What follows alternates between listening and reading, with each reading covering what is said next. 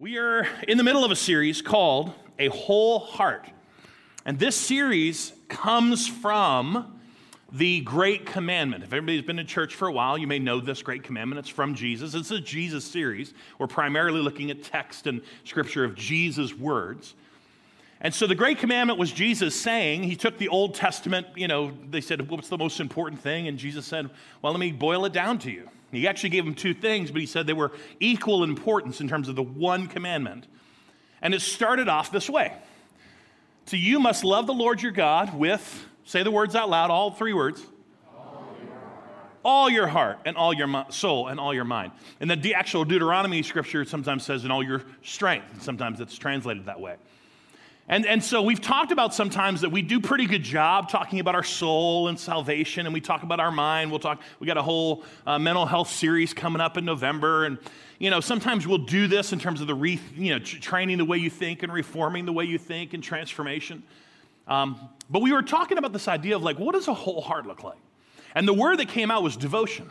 The word that came out was devotion. What does it look like to have this wholehearted devotion to God? And my summary last week, I'm not going to be able to preach everything from last week, but my summary last week was that a whole heart really does look like a generous life, all right?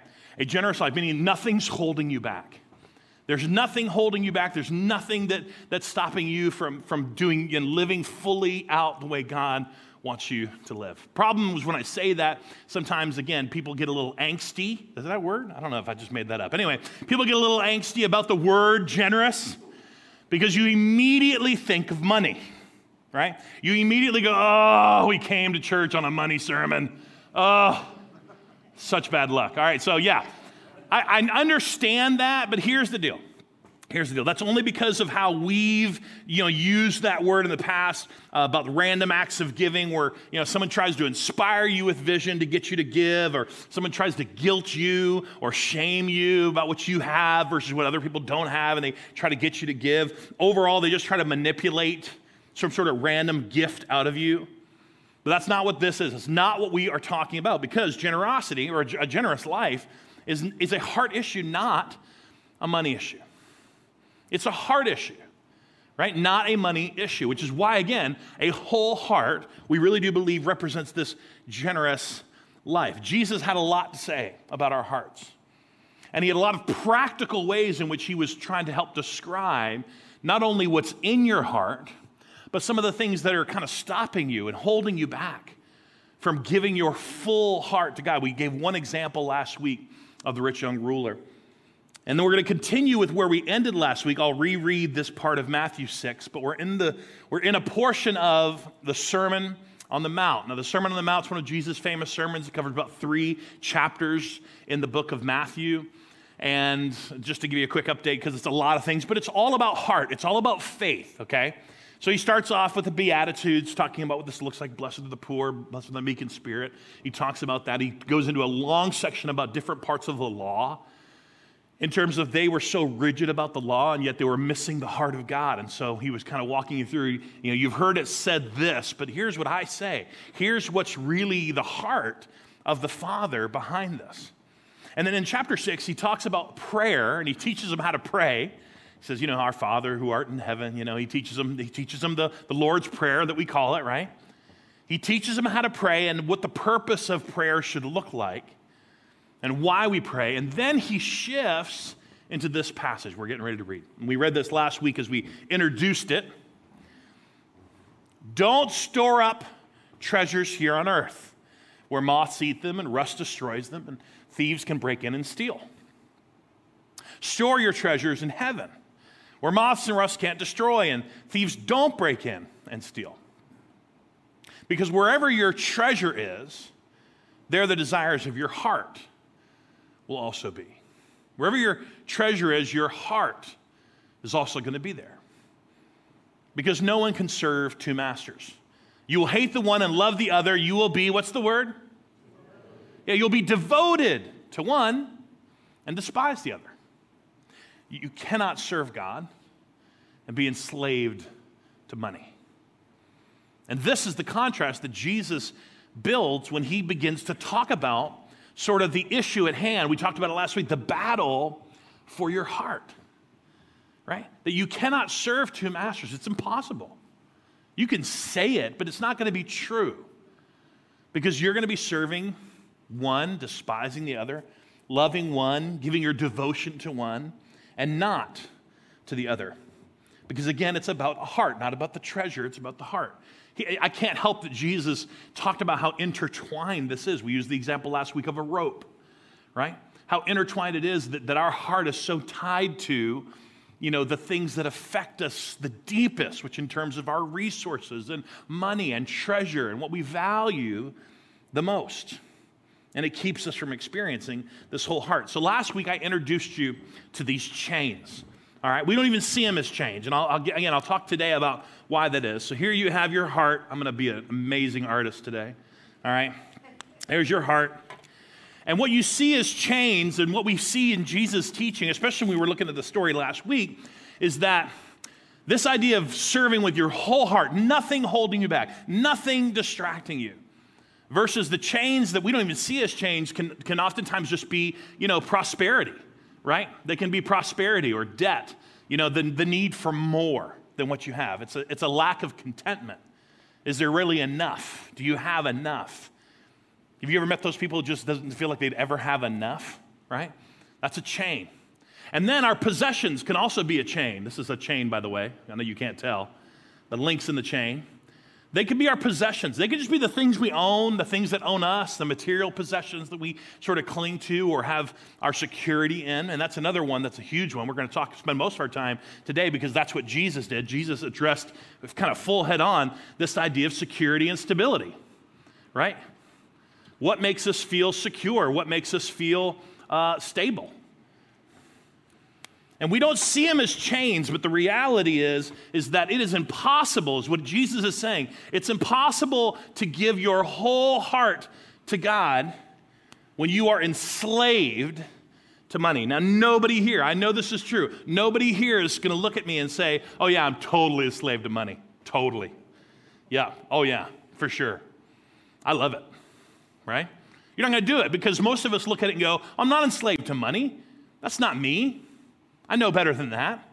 The problem is that we are enslaved to what money provides, to what money promises, to what money sort of feels like it guarantees for us, right? That's what we are enslaved to. We're enslaved to the lifestyle. We're enslaved to the promises. We're enslaved to the security and the safety and the stability that money gives. Just think about it. When you think about financial people, when they talk about money, they're just like, don't you want to feel financially secure?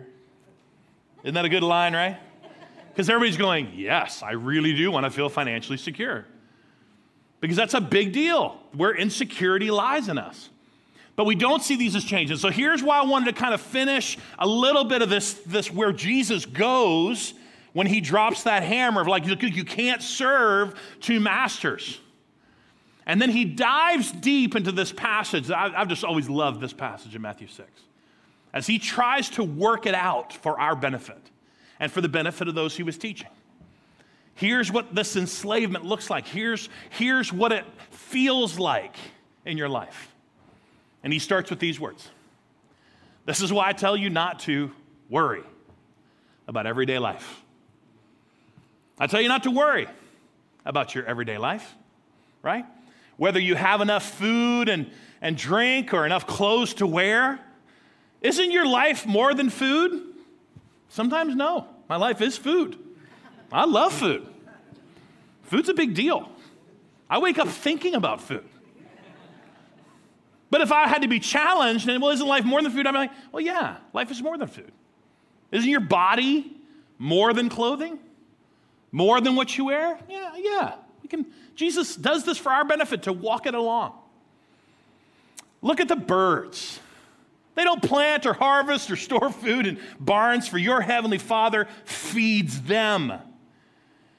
And I love this question. He says, aren't you far more valuable to him than they are? This should be something that people just easily get. Yet Jesus feels the need to teach this for their benefit and for ours. And then ask this question. Can any of your worries or can all of your worries add a single moment to your life? This is a big, big passage and a big challenge in terms of how you and I operate every day with some element of worry, concern. Let's just use all the words that we use, right? Fear, concern, anxiety, worry, stress. We like to say the word stress a lot. And all of it has to do with what we eat, food, drink, clothes, wear, what's happening, our house, our lives, everything about our lives. And then Jesus has to use birds as an example. Birds are worthless. Let's just be honest, right? I mean, even in today's PC culture, I'm not allowed to say that, but I mean, they just eat bugs and rodents and poop everywhere. They're worthless as far as I'm concerned. They take care of that, and then they're food for something bigger, all right? But even in that time, Jesus is kind of like, you kind of trade birds for money. Like they used it as a little bit of money value and change. Like it was kind of like, there's a little bit of value to a couple sparrows and some pigeons. Like he wanted them to understand that this idea was like, they're really not worth very much, and yet God fully takes care of them, okay? He has put so many worms and bugs and so forth and so on in this world that birds never, ever, ever have to worry. And then he says, but aren't you more valuable than them? And if that isn't enough, I want us to just park on the question that he ends with there, and he just says, can any of your worry add a single moment to your life? By the way, he's not done talking about worry, but this is just the first gut punch. Right? Like, can any of your worry, and let's just be honest, I don't know who you are today, I don't know each one of you, but I've met some champion worriers, all right? Like gold medalist warriors in my life, all right? If they're not worried about something, they've worried they forgot about something. Does that make sense? Yeah, don't point, nobody point. Don't point, I don't need to know. Right? Champion, gold medalist warriors. I know it's not everybody, but let's just be honest. Does the stress add any time to your life? No, actually, it takes it away. Does the worry, does the anxiety, does the fear ever actually produce anything? No. And it goes back to the question I asked last week. And here's the reason I'm going to bring it back up. I didn't want to drill into it last week because I just wanted it to marinate for a little bit, right? This is from the story we read last week. Do we trust in what riches provide? Or do we trust in the one who richly provides? Now, the reason I'm going to go a little bit deeper with this is because Jesus chooses to. He continues to teach on this idea that we have to take stock and wonder that I live in such a way that, I think worry really does help me.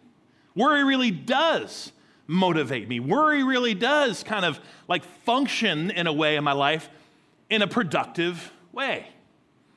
Why? Because this is the average American. Okay, let me just go ahead and walk you through this very quickly. This is the average American. I'm just going to deal very quickly with an idea of worry when it comes to money, okay? Worry is right here, all right? Worry. When we worry about whether we have enough, whether we're going to have enough, whether we have enough to operate, whether we feel safe, whether we feel secure, whether it's all that, when we worry, do you know what we do, most of us? You can take a guess if you want. What do most of us do when worry sort of sets in? Do you have any idea what the average American does? I don't hear you, but I'm going to tell you. We spend. Right? We spend.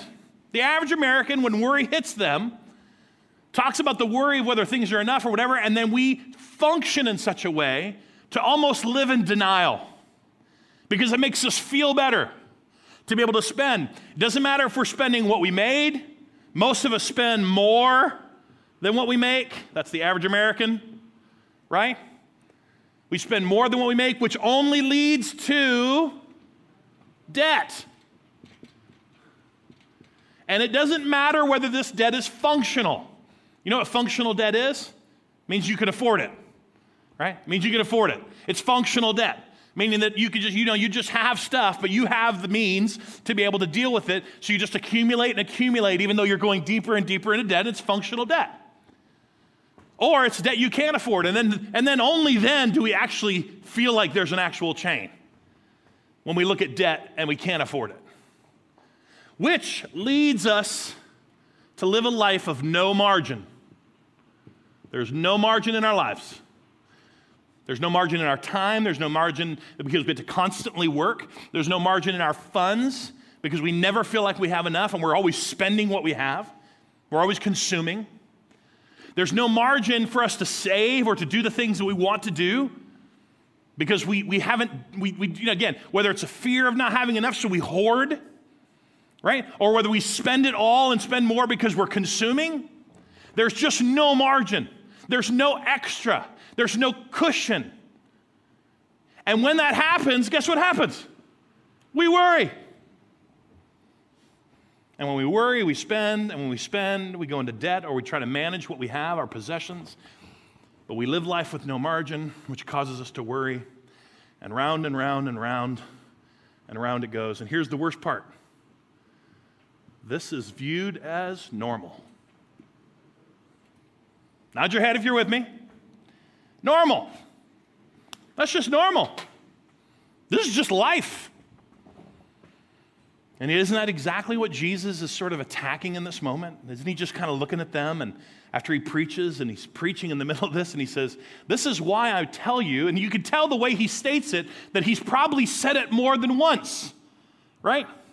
This isn't like, hey, brand new information, guys. Brand new thing I've never said before. Get ready to write it down. He says, no, don't you guys know what I'm always saying? Don't worry about everyday life. What you eat, what you drink, what you wear. Look at the birds. Look at the worthless birds.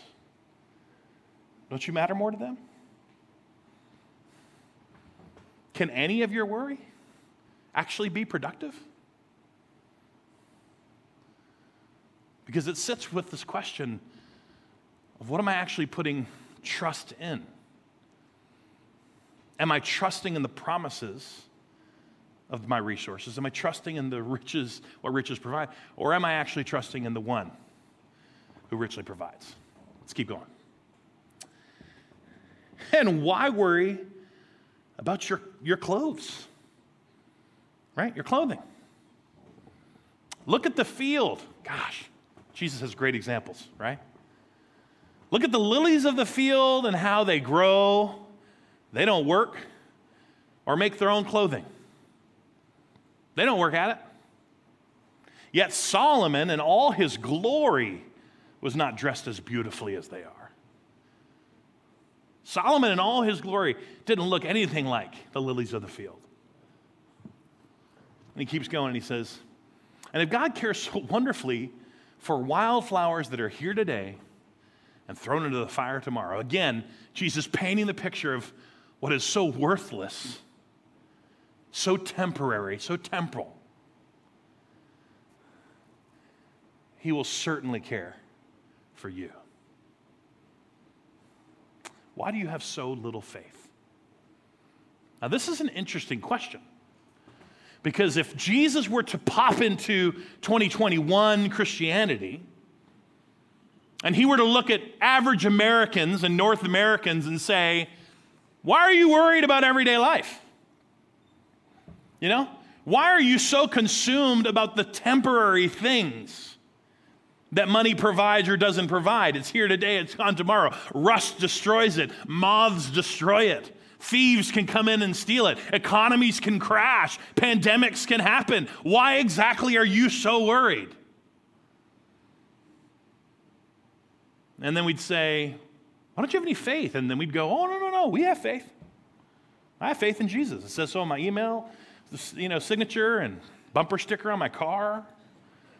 I believe in God. I believe in God. I believe I'm saved. I've given my life to Jesus.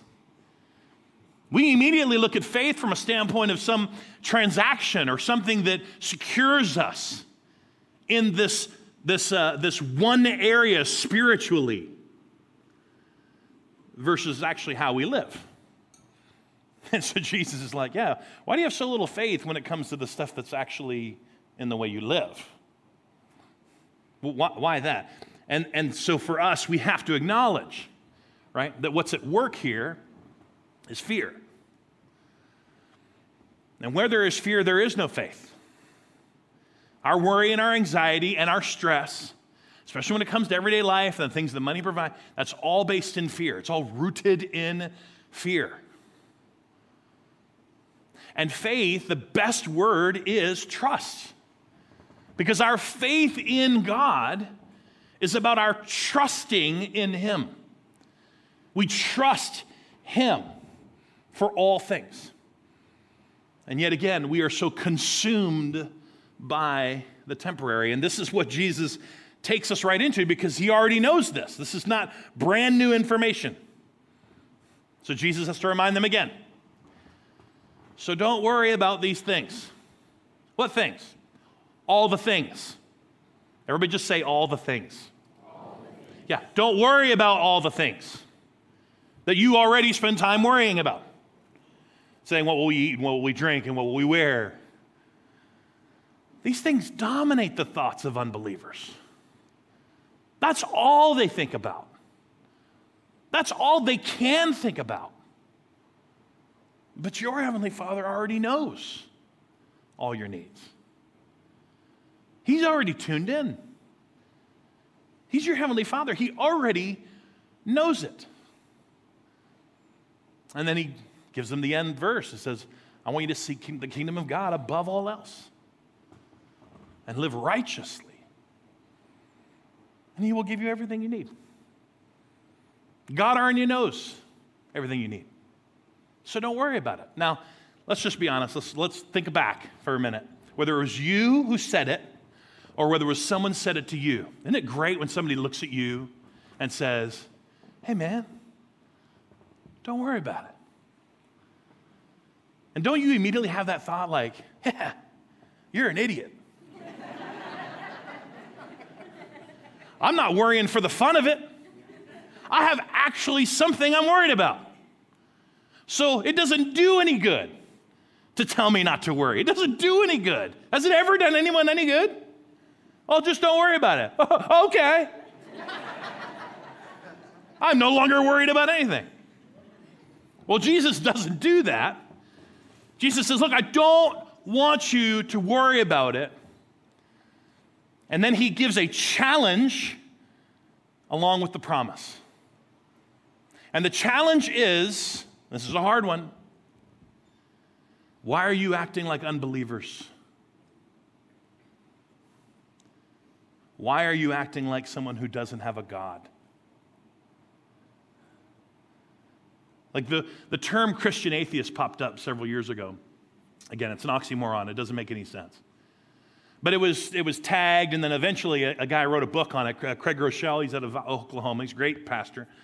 He wrote a book on it because he saw it. He understood the context. And he said, this is the greatest lie of our adversary, the devil. This is the greatest lie of the enemy.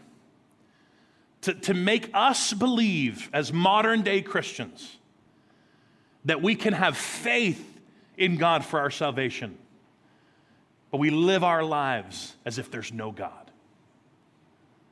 We are Christian atheists. We are Christians in name and salvation faith only. But we don't look anything different than anybody else. And most Christians think that's normal. It's not normal. Jesus is like, don't worry. There's a reason I'm telling you not to worry.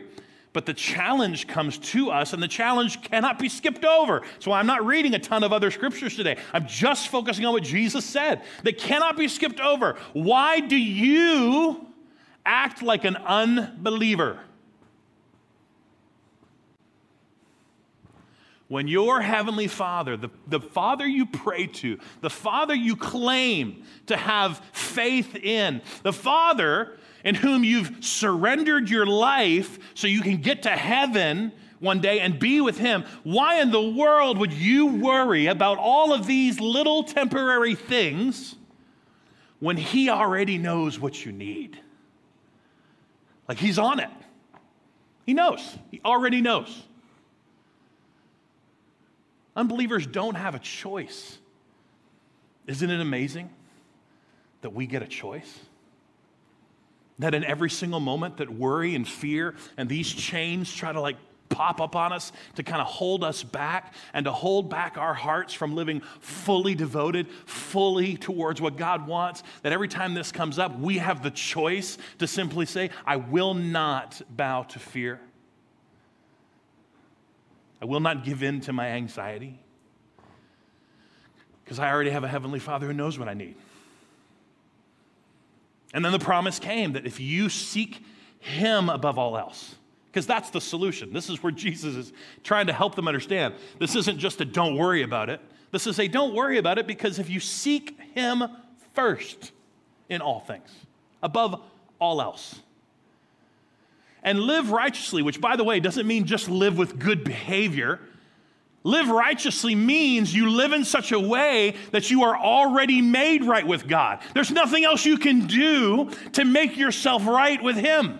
He's already done it for you. So why in the world would you not trust the one who's already done it for you with everything else? Because if you live righteously, you live out of the righteousness that God has taken care of it for you.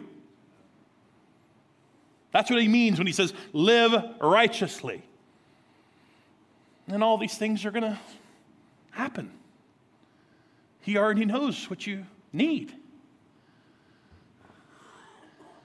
And you can begin to see, and I'm just telling you, you can begin to see these chains eventually go away and drop.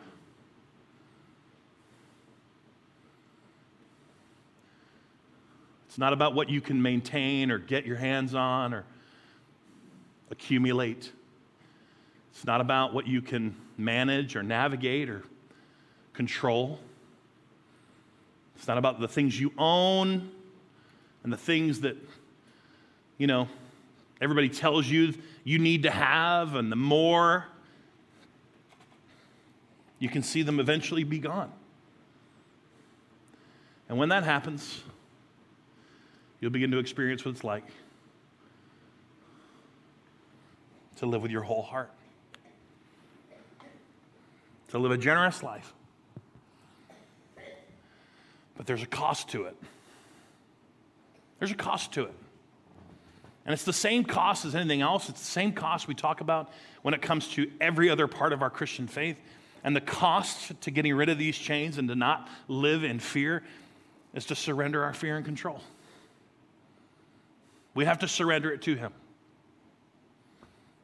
We have to, listen, it's not that fear doesn't exist. It's not that the desire for control. Again, you've heard me preach enough to know that we talk about what it looks like for our Holy Spirit to be at war with our own flesh nature, our own spirit, and that we make choices all the time as to who's going to win that battle and which side we're going to lean into. So when the fear comes and the anxiety comes, it doesn't mean it won't come. It just means that in those moments we have to surrender control. We have to surrender our control of it. We have to surrender our fear. God, you know that what's in me wants to be afraid. But Father God, you already know what I need. So I'm going to continue to seek you first. Above all things. Above my security, above my stability, above my possessions, above my greed and my prosperity. And I want to just know that it's going to come. Now, again, this is so much easier said than done. I'll just give you personally my story very, very quickly as the end here. The reality is that I'm the fifth kid in our family. And most of my family was gone when I grew up. And my dad was in sales always. And, I grew up, I'm very extroverted and kind of knew that my life was probably going to find its way into selling things or just working in such a way that, communicated with people because I loved being with people and people fueled me. And so from my wife and I got married at 18, 19 years old, very similar. Karina got married yesterday and, we were young. And she was going to school, but I was already in the world, man. And pretty much for the next 5 or plus years, I would just sell something. Right? I was just selling something. I was selling anything I could find. I was always working for different companies. And when you live that way, I just want you to understand that when you live that way, it didn't matter what I said because I said all the right things. Guys, I was raised in church. All right? I mean, Tracy and I were helping, right as soon as we were married, we were helping youth group, helping lead the youth group and doing everything we could to volunteer in our church and go. And I could say all the right words. But the reality is I was living in a world, I was living in a life, and if you already know this about sales, is that it's always about what's next. It's always about wanting more. It's always about the insecurity of what you don't have. It's always kind of drive. And it doesn't matter what you accomplish, because if you didn't accomplish anything today, what have you done for me today? I mean, it's a vicious life. But I enjoyed sales. And I lived in such a way that I separated it completely. My faith in God, my faith and trust. Oh, I love Jesus. Yes, above all else. Yes, seek kingdom. Yes. But I lived in such a way that it was all about what I could provide. It's all about what I could maintain. It's all about what I could attain. It's all about what I could manage. It's all about the things we could do and the security I could build for me and for my wife and eventually my family. Now, eventually, God had to teach me what it was going to look like to live with a whole heart, a generous life. Now, for me, just letting you know, for me, it took going into full-time ministry, which I've been in for the last 21 years, okay? Like on paper, you have to understand this. On paper, I went from the mentality of selling and doing all for me, and I went and put myself into the service of others where 100% of my income was dependent on you, okay? And I don't trust any of you. Y'all with me? I don't. Bunch of selfish, greedy people. I don't trust any of you.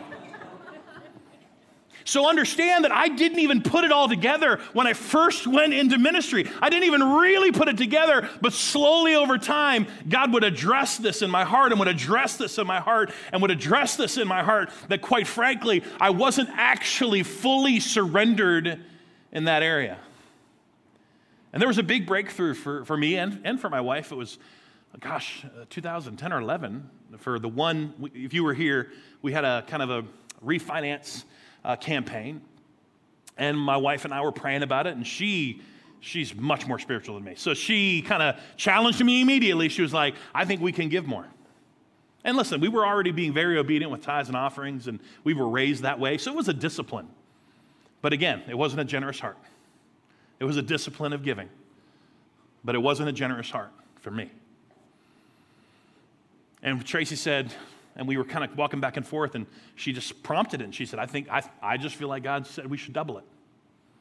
And I was like, yeah, that's totally what I thought. It's not what I thought, but it was just, I was on board. Because God had been doing a work in me. Everybody with me? God had been doing a work with me, and I was just like, you know what? There's no reason we shouldn't be able to do that. And we had to take a step of faith to do it. And for that 2-year period of time, we gave double than what we had ever given before. And for that 2-year period of time, God continued to provide our needs. And I want you to understand that this transformation, this process, has taken time. But one of the reasons, if you ever get to know me, if you ever serve on our leadership team here, if you ever, kind of serve in any type of ministry here, I'm the guy who doesn't worry about money. I'm just not. It's one of the reasons I don't preach on money. It's one of the reasons I don't pressure you for money. I just don't do it. Like, I am completely convinced that God is going to provide every single need, not just for me, but for us. I've never worried about it. Why would I worry? Look at the worthless birds, right? And the grass on the other side of the field that's going to be gone tomorrow. Does he not care for this church that he started, that he built? He's going to take care of it. And there are people here with obedience and gratitude that already give, and they're already living out this generous life. But I'm telling you, for me, you can say all the right things, and you can know all the right things, but it does not mean it's in your life. It doesn't mean it's in your actions. And so today, the challenge for you is just take the next step. For me, it was several steps. For me, it was several months and years of processing to where I had to understand that I could never outgive God. And through the ups and downs of our lives, I'm just telling you this. One of the reasons people don't do this is because God's provision doesn't always look like what we want provision to look like. Because we've had full bellies, and we've had empty bellies, and we've had big, nice, cushiony bank accounts, and we've been on Medicare and Medicaid, and which one is it? Medicaid. Oh, yeah, Medicaid. We've been on Medicaid and government programs to feed us. And it was all God's provision. Everybody with me? It doesn't always look. Sometimes it was just a family member prompted to give us money when they had no idea how poor we really were. But God already knew what we needed. And He has always provided. And now at 46, 47 years of life, I'll just be honest, there's just a time in my life where I just had to give up and say, why in the world would I ever worry about this? Why would I ever let stress or anxiety or fear get in the way of what God wants to do in my heart and through me? And I can promise you, the reason I want you to take a step, I don't care what the step is. Okay, the reason I want you to just continue to take a step to move in the direction where you begin to surrender your fear and control and to begin to live in that devotion, that full, wholehearted devotion to God, is because I can promise you, once you begin to experience what it is to live a generous life, you will never regret it. You will never regret it. You've never met someone living wholeheartedly towards God with a generous life who has that regret. Never. Next week, I'm going to talk a little bit about some of those steps you can take, but I want you just let the Spirit guide you today. Let Him challenge you with those words. Do not act like an unbeliever when you sit there and worry about all of the things in your life. Because you have a Heavenly Father who already knows what you need. Let's pray together. Oh, God, you're so good. And I wish I could express, I think my words sometimes fail, God, to express how gracious and generous you've been to me and my family, and especially, over all the years, even the years where I didn't get it, even the years where I was still under the illusion that what I fought so hard to attain and achieve, and commissions and bonuses and the rat race of the thing that everybody said was normal. God, you still provided. You were still so generous. God, thank you for bringing me and my family to this place of wholehearted living, of just understanding generosity at a deeper level. It's what I desire for every person here, every person watching online and later, that even if they haven't experienced it yet, that they would take a step today. They would take a step. Not just a random act of giving, not just a random change in behavior. Oh, I'm just not going to worry about it. But God, a conviction and a repentance of our control and our fear and surrendering it to you so that we can begin to experience a whole heart. I pray all this in your name, Jesus. Amen.